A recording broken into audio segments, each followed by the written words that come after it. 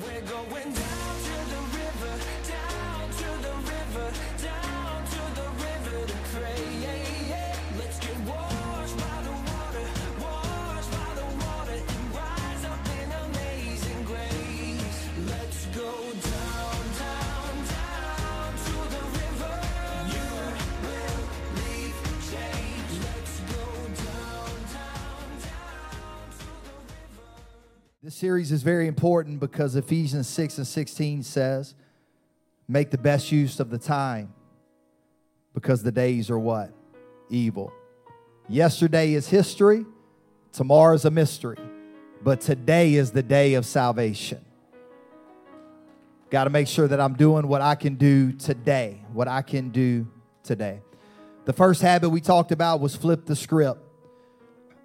Though we may not like the story we've developed throughout the years, God offers us a new identity and a new story. 2 Corinthians 5:17, therefore, if anyone is in Christ, anybody in Christ tonight? They are what? A new creation. The old is gone. The new is here. Look at somebody, tell them the new is here. Stop living like the old person that you were. The new is here. You are no longer who you once were. The old has passed away. Therefore, you are called to live in accordance with your new identity.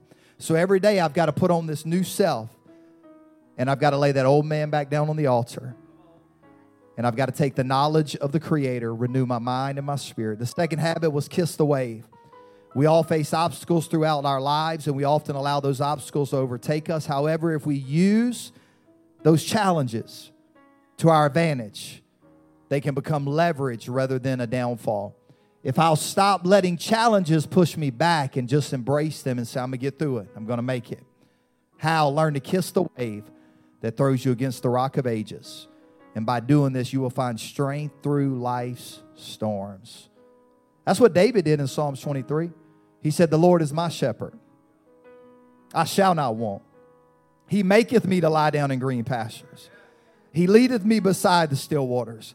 He restoreth my soul. He leadeth me in the paths of righteousness for what? His name's sake. Yea, though I walk through the valley of the shadow of death, I will fear no evil, for thou art with me. Thy rod and thy staff, they comfort me.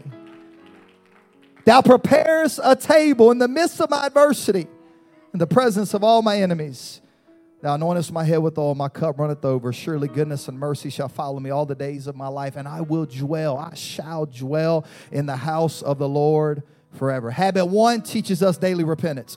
If we don't repent every day, we're not going to make it. Everybody hear what I just said? If we're going to deal with habit number 1, we get up every day, we take off the old man, we put on the new man. Habit number 2 deals with trust. Don't shout to a God you can't trust during the storm. We got to trust Him in the highs, and we've got to trust Him in the low points of our life. Now we reach habit 3, which focuses on anyone can accomplish almost anything if they work hard and do not procrastinate. We must learn to start the day on a high note, seeking God early. This is not going to be a popular lesson tonight, I can tell you right now. And it's going to set the tone for the rest of the day. Let's go to the book of Matthew, chapter 12, verses 43 through 45. When the unclean spirit has gone out of a person, it passes through waterless places seeking rest, but finds none. Then it says, I will return to my house from which I came. You know how many people I've saw come to an altar, repent, cry, weep, God fill them with His Spirit, and then 2 weeks later, they're not even around anymore? Because God delivered them, but they didn't replace their bad habits with good habits. When it comes, it finds the house empty, swept, and put in order. Then it goes and brings with it 7 other spirits more evil than itself. And they enter, and they dwell there. And the last state of that person is worse than the first. So also will it be with this evil generation. Habits, guys, disciplines. Putting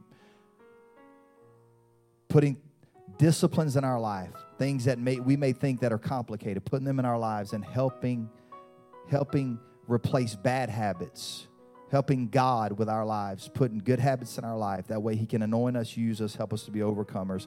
So tonight I want to talk to you just for a moment on this topic, eat the frog. Eat the frog. Eat the frog. One more time, give the Lord a loud ovation of praise. Amen. You may be seated. Bob Specka was a sophomore at Marple Newton High School when first introduced to the math induction theory. His teacher, Mr. Dobransky, likened that theory to the domino effect. So after school, Bob went out and bought 2 boxes of dominoes. He lined them up 112 dominoes in a row, pushed them over, and you know exactly what happened. It had a domino effect.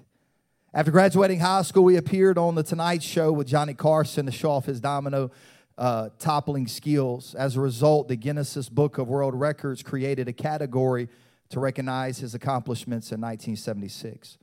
Bob set the first world record in domino toppling with a chain reaction numbering 11,111 dominoes. Over the next decade, he would break his own record 5 times, topping out and tapping out at 97,500 dominoes. Also around the same time, Bob was getting world records. A physicist named Loren Whitehead was doing experiments with the domino chain reaction. Whitehead discovered that a domino is capable of knocking over another domino that is 1.5 times its size. So a 2-inch domino can topple a 3-inch domino. A 3-inch domino can tumble a 4.5-inch domino. By the time you get to the 18th domino, you could topple the Leaning Tower of Pisa, but of course it's already leaning, so who really cares? The 21st domino could take down the Washington Monument. The 23rd domino could knock over the Eiffel Tower, and the 27th domino could cartwheel the 160-story, can't even say that word, but it's a big building. Now let me double all the way back to the math induction theory. Instead of a fancy formula, let me give you a real-world example. According to this theory, you can climb as high as you like on a ladder by starting at the bottom rung, then climbing the ladder 1 rung at a time. However, this theory isn't new. The idea is as old as the Tower of Babel, Genesis 11:6. And the Lord said, "Behold, the people is one, and they have all one language, and this they begin to do, and now nothing will be restrained from them which they've imagined to do." Can I say it another way? We can accomplish almost anything we want to accomplish if we start working 1 day at a time. Listen, we've got to pray like it depends on God, but we got to work like it depends on us. Because if we want God to do the super, what do we have to do? The natural. It's the only way that God shows up to do the supernatural. We must put our hands to the plow and press toward the mark of the high calling of God and not look back. When God got ready to deliver Lot and his family out of Sodom and Gomorrah, the Bible says the angels had to drag him and his wife and his daughters out of the city by hand because they were too attached to it. They had become so comfortable in a society that rejected God and his laws. And Lot's wife, we know, shows the most hesitance and received the due punishment for it. Even though the angel strictly warned her, do not look back. Don't stop anywhere in the plane. Keep moving forward. Lot's wife paused, looked back. And Genesis 19:26 says, it doesn't say that God turned her into a pillar of salt. It said that she became a pillar of salt. You know why? Because she had 2 choices. Number 1, she could apply the word of the Lord to her life, turn away from sin, follow after God. Or the second thing, she could ignore the word of God, not apply it to her situation, and she became a monument instead of a movement. And I know a lot of people that are in the kingdom of God, and they're monuments, but they're no longer a part of the movement. They're stuck, they're stale, they're not going anywhere. We choose to become that. I know people say, well, I'm just so bitter. God made me this way. No, God did not make us that way. We have settled instead of getting the word of God back out and applying it to our lives and moving forward in what God wants us to be and what He has in store for us. We choose to be a monument, or we choose to be a part of the movement. Satan has 2 primary tactics when it comes to neutralizing us spiritually. You know what those are? Discouragement and fear. That's what they are. He wants us discouraged and he wants us fearful. He wants us to focus on past mistakes we've made. That's why he's called the accuser of the brethren. And the end result is the loss of courage. The other tactic is fear. Satan wants to scare the heaven out of you. He wants to put you on your heels so you become reactive and defensive instead of offensive and a part of a movement. That's why he's described as a prowling lion. I read an article in the New York Times that said lions do not always play fair. Do you know who they prey on? The feeble and the weak. Those that are not moving. They become stationary. Researchers have found that predators show a preference for less than fully capable victims. In other words, they want to get those or going to get those that won't put up much of a fight. And we wonder why the enemy is wreaking havoc right now on believers. Is because we become reactive instead of proactive. We've been waiting on an attack so that we can respond instead of getting up every morning and say, I've got to fight before he ever gets to me.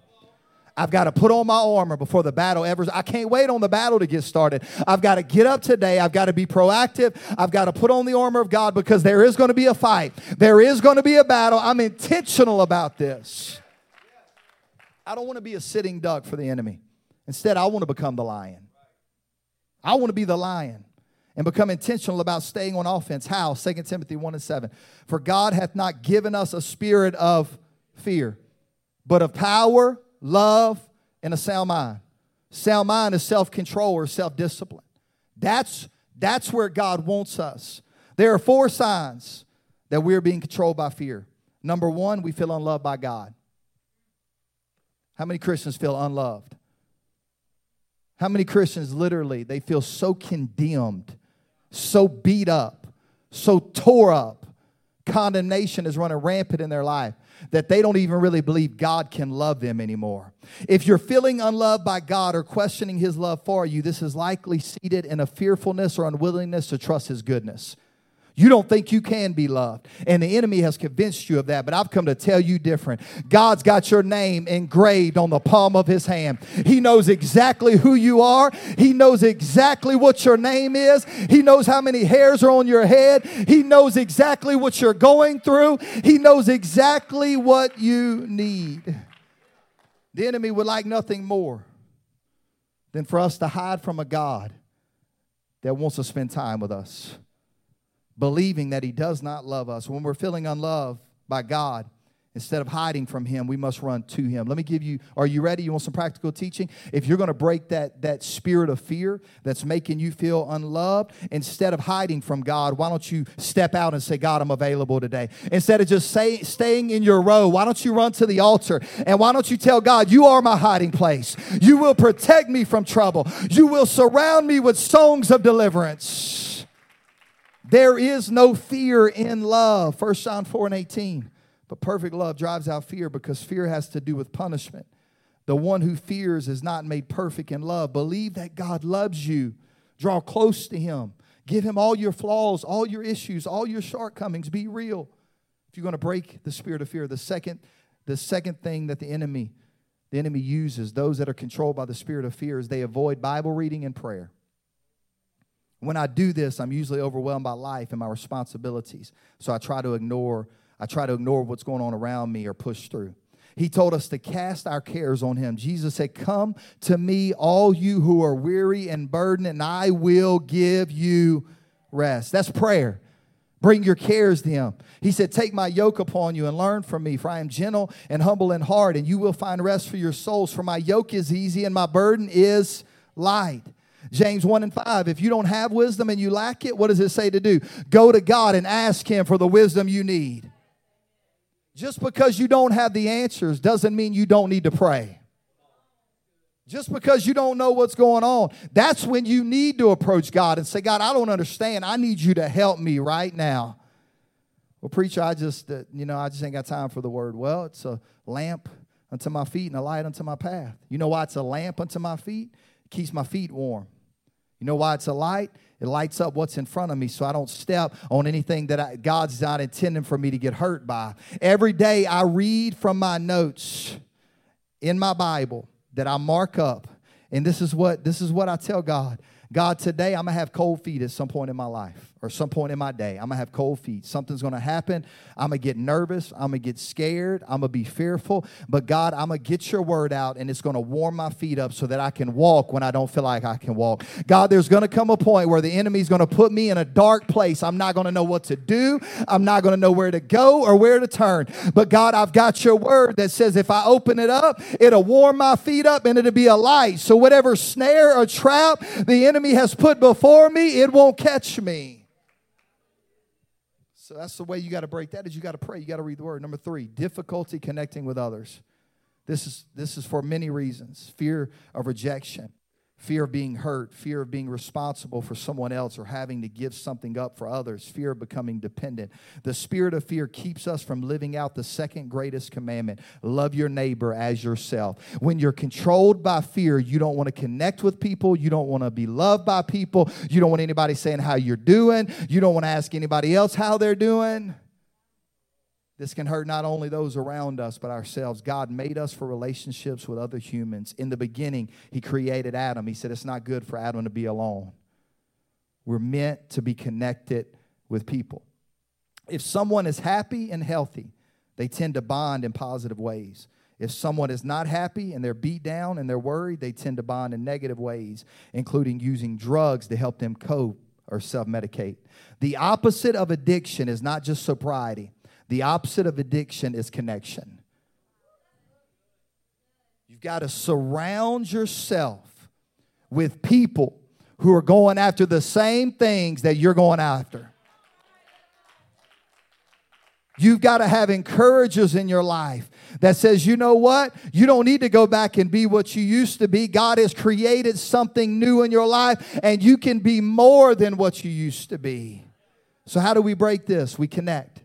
We connect with one another. We show up. We engage, even introverts. Any introverts in the house besides me, raise your hand. No excuse. You got to do away with that. It's got to go. Got to connect with people. I got to pray for people. I got to be a part of the body. Number 4, if fear is controlling you, you compromise.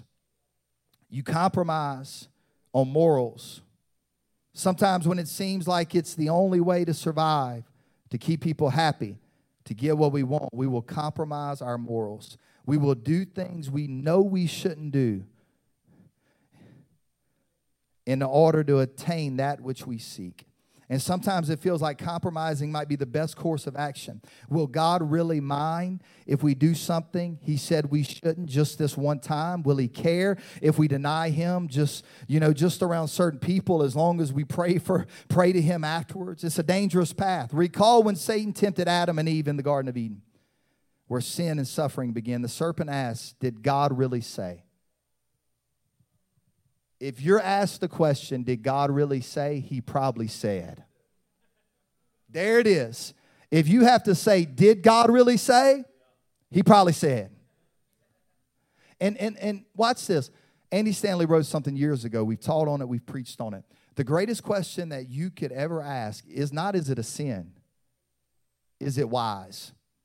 If I make this decision, what is going to be the domino effect in my life after this moment?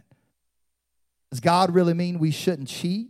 Is he really serious that we shouldn't steal? When we compromise, we're essentially saying that we do not trust God to take care of us, that we've got to use our own methods in order to take care of ourselves. And we believe that we need to do things our way. And this feeling that we cannot trust God stems from a spirit of fear that God will not keep his promises.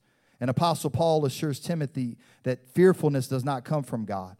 Rather, God's Holy Spirit provides power, love, and sound discipline, the necessary spiritual resources for fulfilling ministry and employing spiritual gifts. Such divine resources in our life is through the work of the Holy Spirit.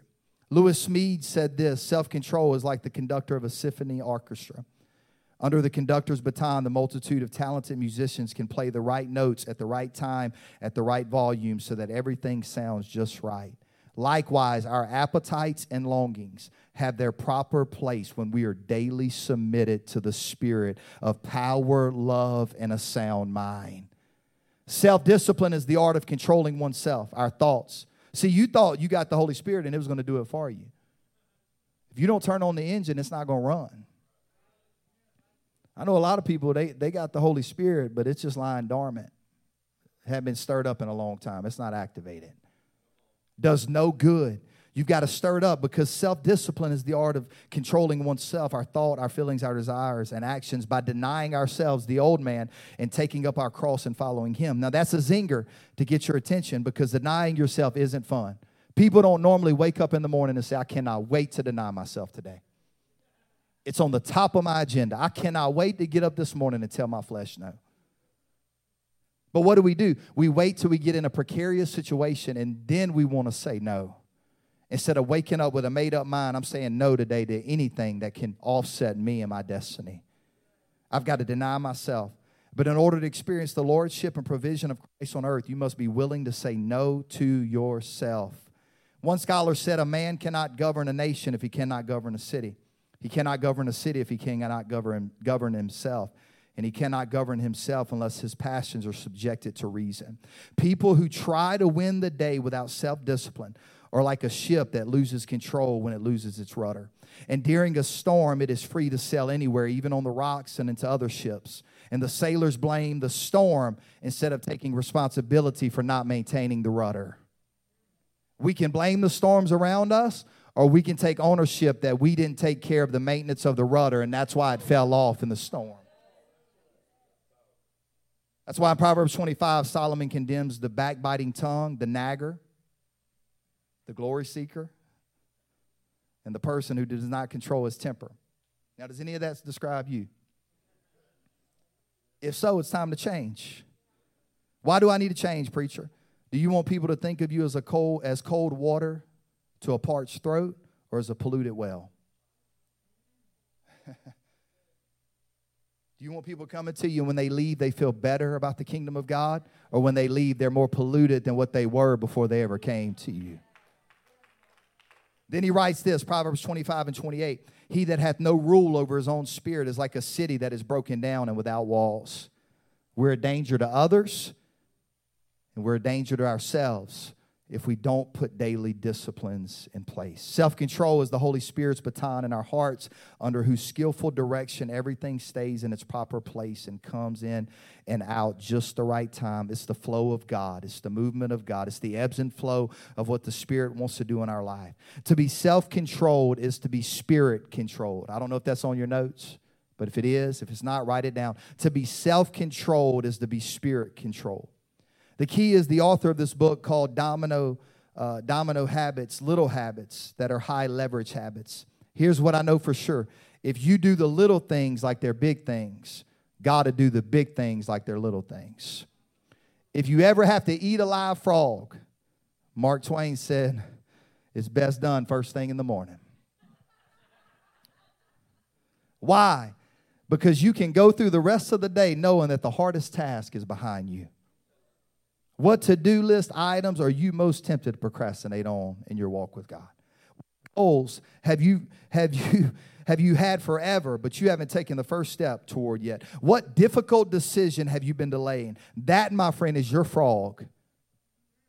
And you must start first thing in the morning, because how you start the day sets the tone for the rest of it. Yet many of us never give the morning a second thought. Now, some of you night owls, you're thinking, Pastor, you messing with my morning time right now. Your morning may be different from my morning. You may work nights, so you may wake up at 4 o'clock in the evening. That's your morning. When you get up, that's your moment to make sure everything is in place. Why? Lamentations 3:22 through 23. The steadfast love of the Lord never ceases. His mercies never come to an end. They are new every morning. Great is your faithfulness. Mercy meets us when we first wake up, if we allow it. It's not because yesterday's mercies were bad or weak, but it's because yesterday's mercies were for yesterday.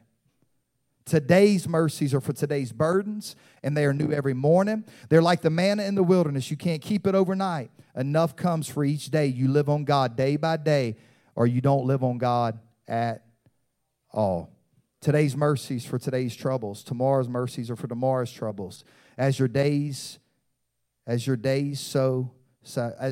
so shall your strength be. Don't be anxious about tomorrow. The troubles and the mercies are appointed day by day. Psalms 46:1 says that God is a very present help in time of trouble. That's why I need to start my day with the word. My pastor, Brother Schott, he taught me this. He doesn't take a phone call. When he wakes up in the morning, he doesn't take a phone call. He doesn't read a text message. Even if it's from his son or his daughter, it could be an emergency. He will not read that text message till he reads one verse every morning when he gets up. Before he ever gets on Twitter, Facebook, Instagram. Hope you don't have Snapchat. Before he ever does anything, he reads a verse. My mornings start with my scriptures and then my prayer time. It sets the tone for the day and puts everything else in perspective. Now, I'm going to give you my schedule in a little while. Listen, I love steak. Can I hear an amen from anybody in the house? Sister Holiday don't like it, but I love it. Love steak. I could eat steak 7 days a week. I love it. It's my favorite meal. Hands down, by far my favorite meal. I like pasta too. It's a good combination, steak and pasta. I like both. But steak is my meal.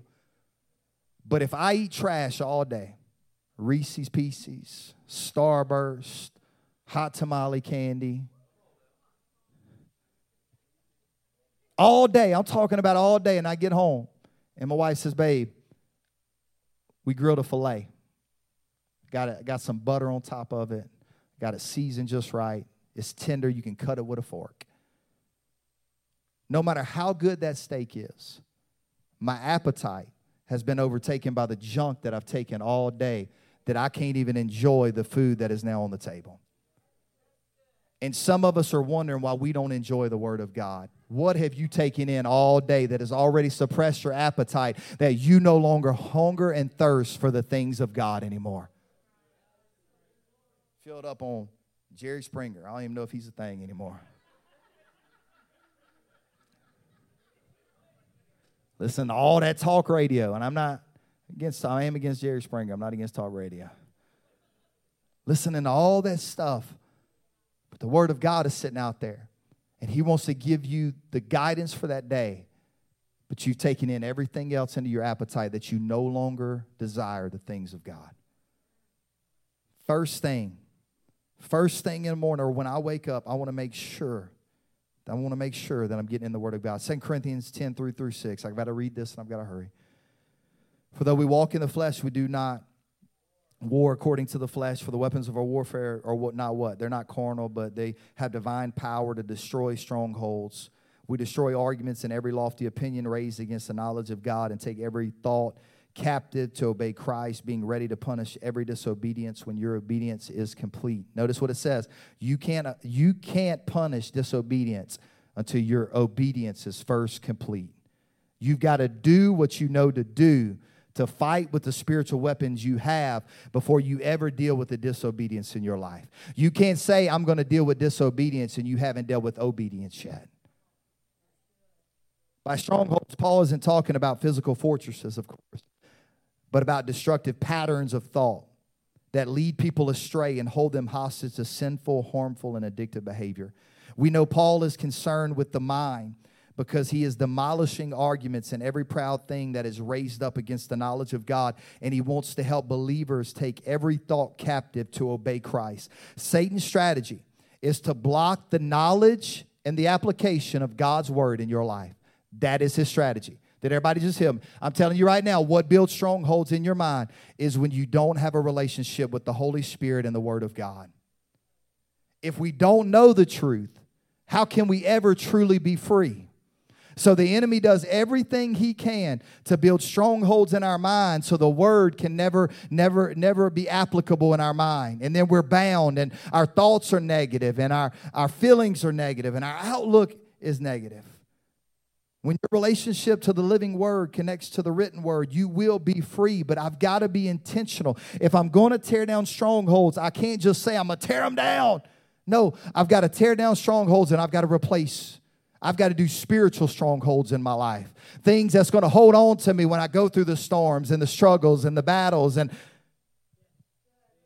1 Samuel 17, the Philistine army had come to make war against the army of Israel. And the Philistines stood on one end of the mountain, and Israel stood on another end of the mountain, and there was a valley between them.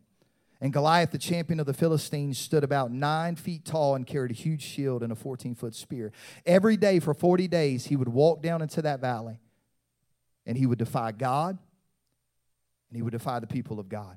Goliath was the first thing they heard in the morning and the last thing they heard at night. Day after day, the taunting voice of the enemy and all his threats would rain down on their ears and erode their confidence. And those who study mental health will tell you that whatever dominates your mind in the morning and the evening will establish what kind of life you're going to have. Whatever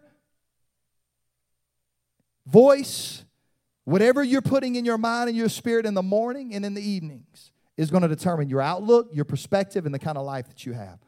That's why the psalmist said in Psalms 113:3, from the rising of the sun to the going down of the same, I'm going to praise the name of the Lord. From the rising, when I wake up first thing in the morning, I'm getting me a little verse in, getting me a little praise in. And when I get ready to go to bed at night, God, you've been so good. God, I want to tell you tomorrow when I wake up, I'm going to be more than an overcomer. I'm going to be more than a conqueror, God. When you go to bed and you're worried and you wake up and you're worried and you just got things gnawing on your nerves all the time and it erodes your confidence just as Goliath's threats did to the Israelite army, you got to deal with it. Goliath wanted to occupy the valley, but he did not have ownership of it. You know who that valley belonged to? Does anybody know? That valley that Goliath stood on, does anybody know who it belonged to? Judah. Your valley doesn't ever belong to fear.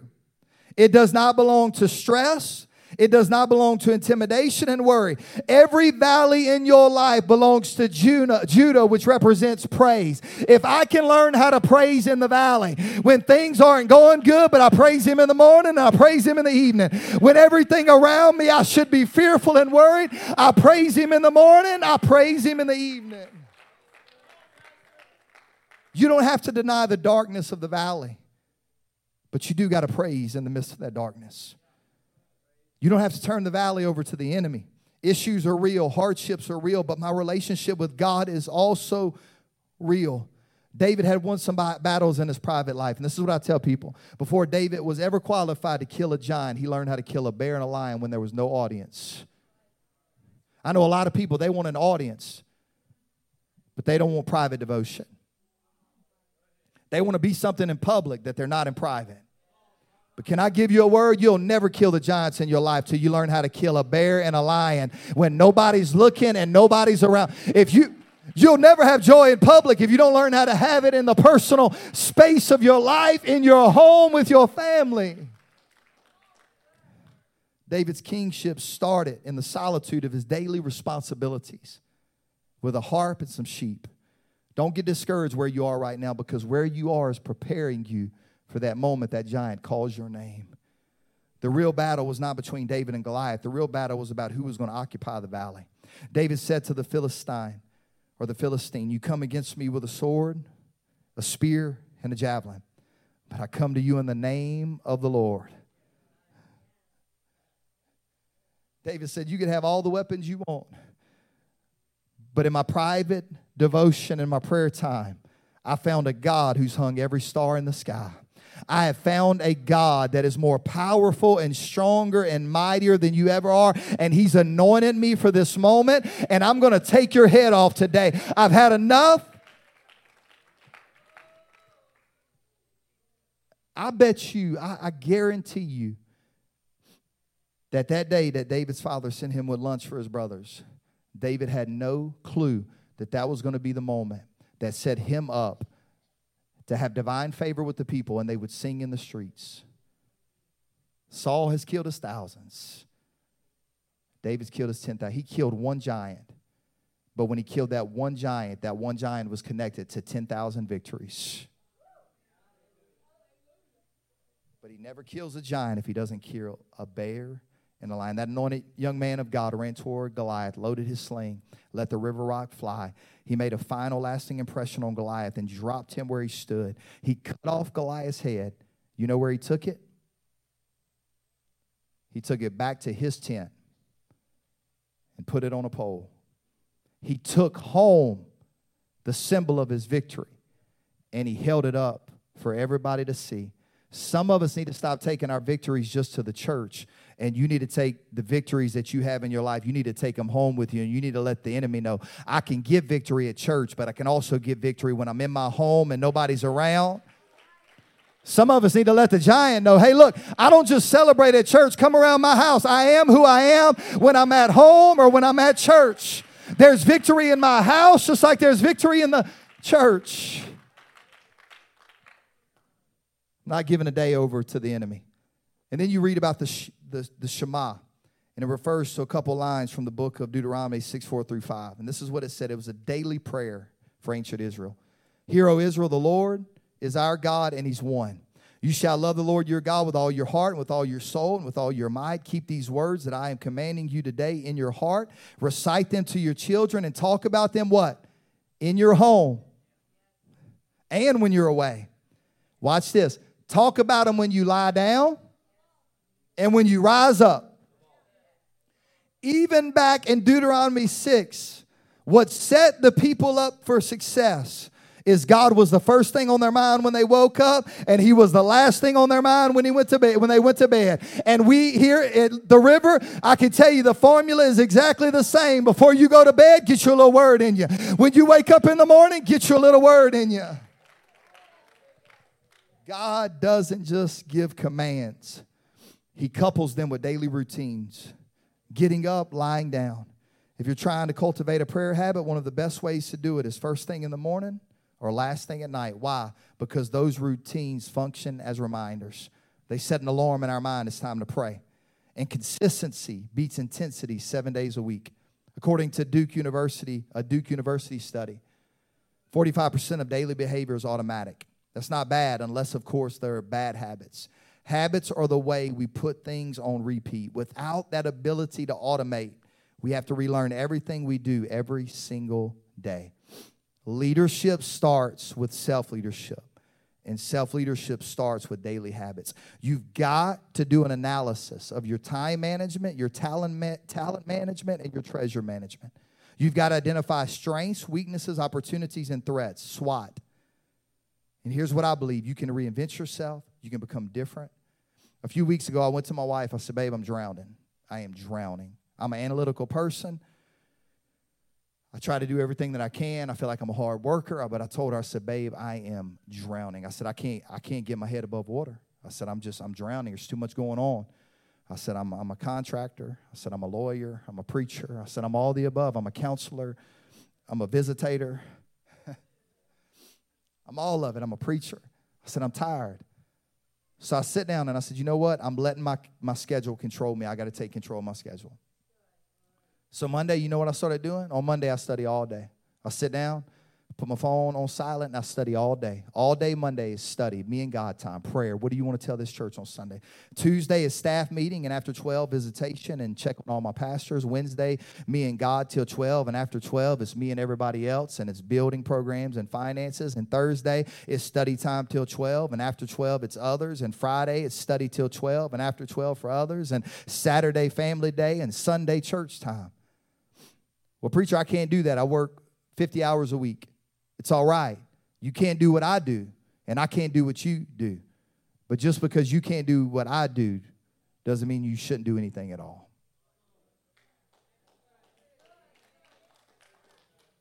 And I know what you're thinking right now, Pastor.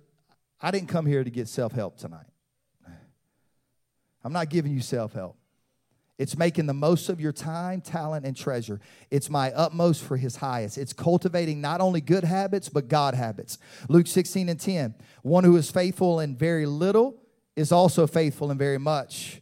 And one who is dishonest in very little is also dishonest in much. If you aren't dependable in the small things, how can God ever trust you with the big things? I've had people come to me, preacher, I want God to use me. How do I get used? How do I preach in a pulpit? And what I really want to say, and I don't, because if I don't have the unction of the Holy Ghost, I'm very, very nice and meek. Right now, I'm pretty bold. But what I want to tell them is I want you to go home, and Monday through Friday, I want you to spend time in prayer and reading the Word every day.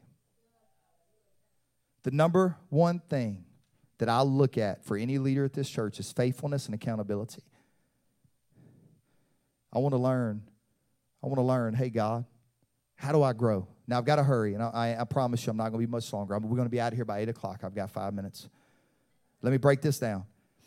Preacher, how do I start? You're overwhelming me. Well, I'm not meaning you overwhelm me, so I'm going to give you 3 things to help you. Make it measurable. You know what the number one thing they want a Navy SEAL to do? To make their bed in the morning when they get up. Before they ever go through all their training, they want to make sure they know how to make their bed in the morning. Control what you can and make it accomplishable. Listen, don't let somebody that's been in this for years, don't let me overwhelm you. Don't do what I do. You can utilize it, but don't do what I do. Start small. How about 7 minutes a day in the Word and 7 minutes a day in prayer? How about 7? Brother Tenney said this. He said, there's hardly a day that goes by that I pray a full hour, but there's never an hour goes by that I'm not praying. Make it meaningful. Make it meaningful. So number one, you want to make it manageable. Something that you can do, that you know you're going to do. And then you want to make it meaningful. Get you a picture of somebody you love. Put it in your wallet, on your fridge, or in your car, and you say, I'm doing this for them. I look today, and I said it Sunday, and I've laughed, so I'm going to say it again. I don't want you to pin a rose on my nose. I don't even know what that means. But today I went to my Bible app, and 4.5 years ago, was it? My son started having seizures, right at 5 maybe, and I had to fight.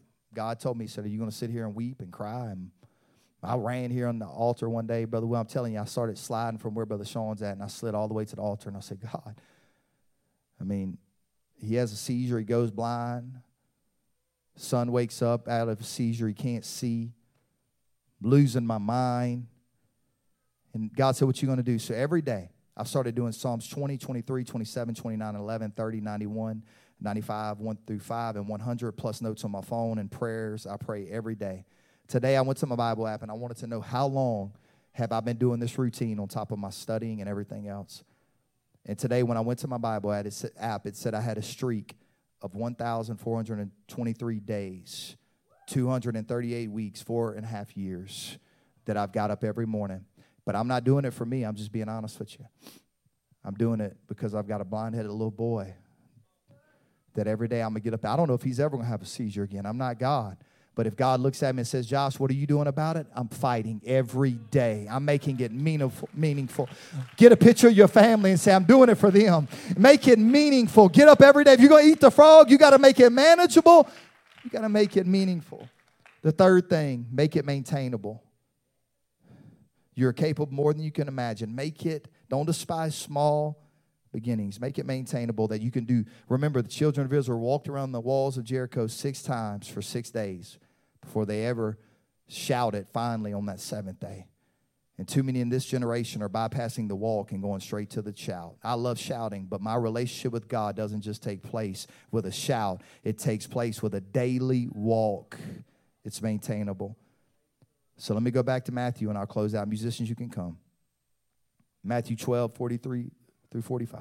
When the unclean spirit is going out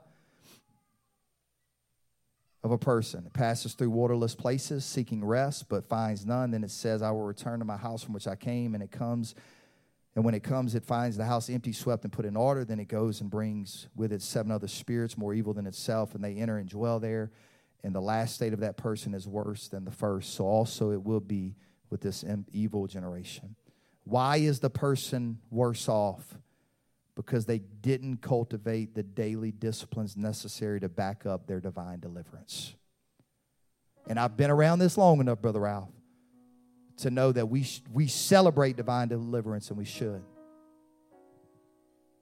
But we don't push daily disciplines. God can deliver you in a day, no doubt. But you've got to cultivate some habits to back up the miracle that God has given you. It's called a double bind. I preached about it. We think holiness by subtraction. We think just stop sinning. You just don't stop sinning by not sinning. Does anybody know that? You just don't wake up and say, I'm just going to stop sinning. You got to put things in place. That's like saying to somebody, don't think about the Jolly Green Giant. What image just popped in your head? But they call it a double bind. It's not holiness by subtraction. Holiness by subtraction doesn't add up to righteousness. Goodness is not the absence of badness. Righteousness isn't just being right. It's doing something right. It's not just breaking even. It's going all in and all out for Christ. And too many Christ followers are playing not to lose instead of playing to win. We're playing prevent defense. If something happens, I'm going to do something. You're not. Because we're called to advance the kingdom, not hold the fort. It's the difference between why and why not. It's the difference between if only or what if. Jesus said, I will build my church and the gates of hell shall not prevail against it. I'm not playing defense today. I'm on offense because my soul matters and the soul of my family matters. I'm playing offense today and not defense. And today I've come to let the enemy know as we stand. I come to tell the devil, I'm not whimpering in defeat tonight. I know what's going on all around me, but I'm not barely making it. I'm not waving the white flag of surrender tonight. Every day I get up, I'm waving the blood-stained banner to let the enemy know I am going to win. I'm not huddled in a foxhole. I'm going to get out of the foxhole. I'm going to overcome doubt and anxiety. I'm going to bring this gospel to whosoever will. I'm going to make sure that I'm doing everything I can, Brother William. Everything that I can. Brother Ralph, you correct me on this if I'm wrong. Those priests in the Old Testament performed their priestly duties 7 days a week for a whole year, more than once a day. Am I right? How many times did they experience the glory of God? One time a year. I wonder sometimes, and I don't have Bible to prove this, if God pulls back his spirit to see how much we really want more of him. Could you read your Bible, pray, live righteous, love people, pursue holiness? If God says, I'm not going to let you feel my spirit for 364 days. Could we? You know why? But because we become so emotion driven. Listen, I feel it every Sunday. I feel the responsibility. God, I've got to get people, I've got to get them moved. And God sit there telling me, he told me this week, he said, don't get them moved. Get my word in them. Because can I give you another prophecy and I'm done. It's 8:03. God wants to build a kingdom of priests. He don't want to build the kingdom around one man that preaches in a pulpit. He wants to build the kingdom around every one of us that is in this building. But we've got to take on the responsibility of being who God's called us to be, doing what we can. I don't want you leaving here heavy. You just got to do what you can do. I didn't go to that prayer room for I don't know how many years because I don't pray like C.A. Spikes. Listen, when I pray, the walls don't move. But I can tell you what, Brother Will, I pray. And God spoke to me one day. He said, if I wanted you to be C.A. Spikes, I'd have made you C.A. Spikes. He said, be who you are and do what you do. So I got this Bible out. I am who I am. I can't even go on YouTube and watch preaching because then I'll be like, man, why can't I be like them? I'm not them. I'm me. Be who you are. Be free of trying to be anybody else. Find what works for you, but do something to make sure that you're advancing yourself in the kingdom of God. We're going down to the river,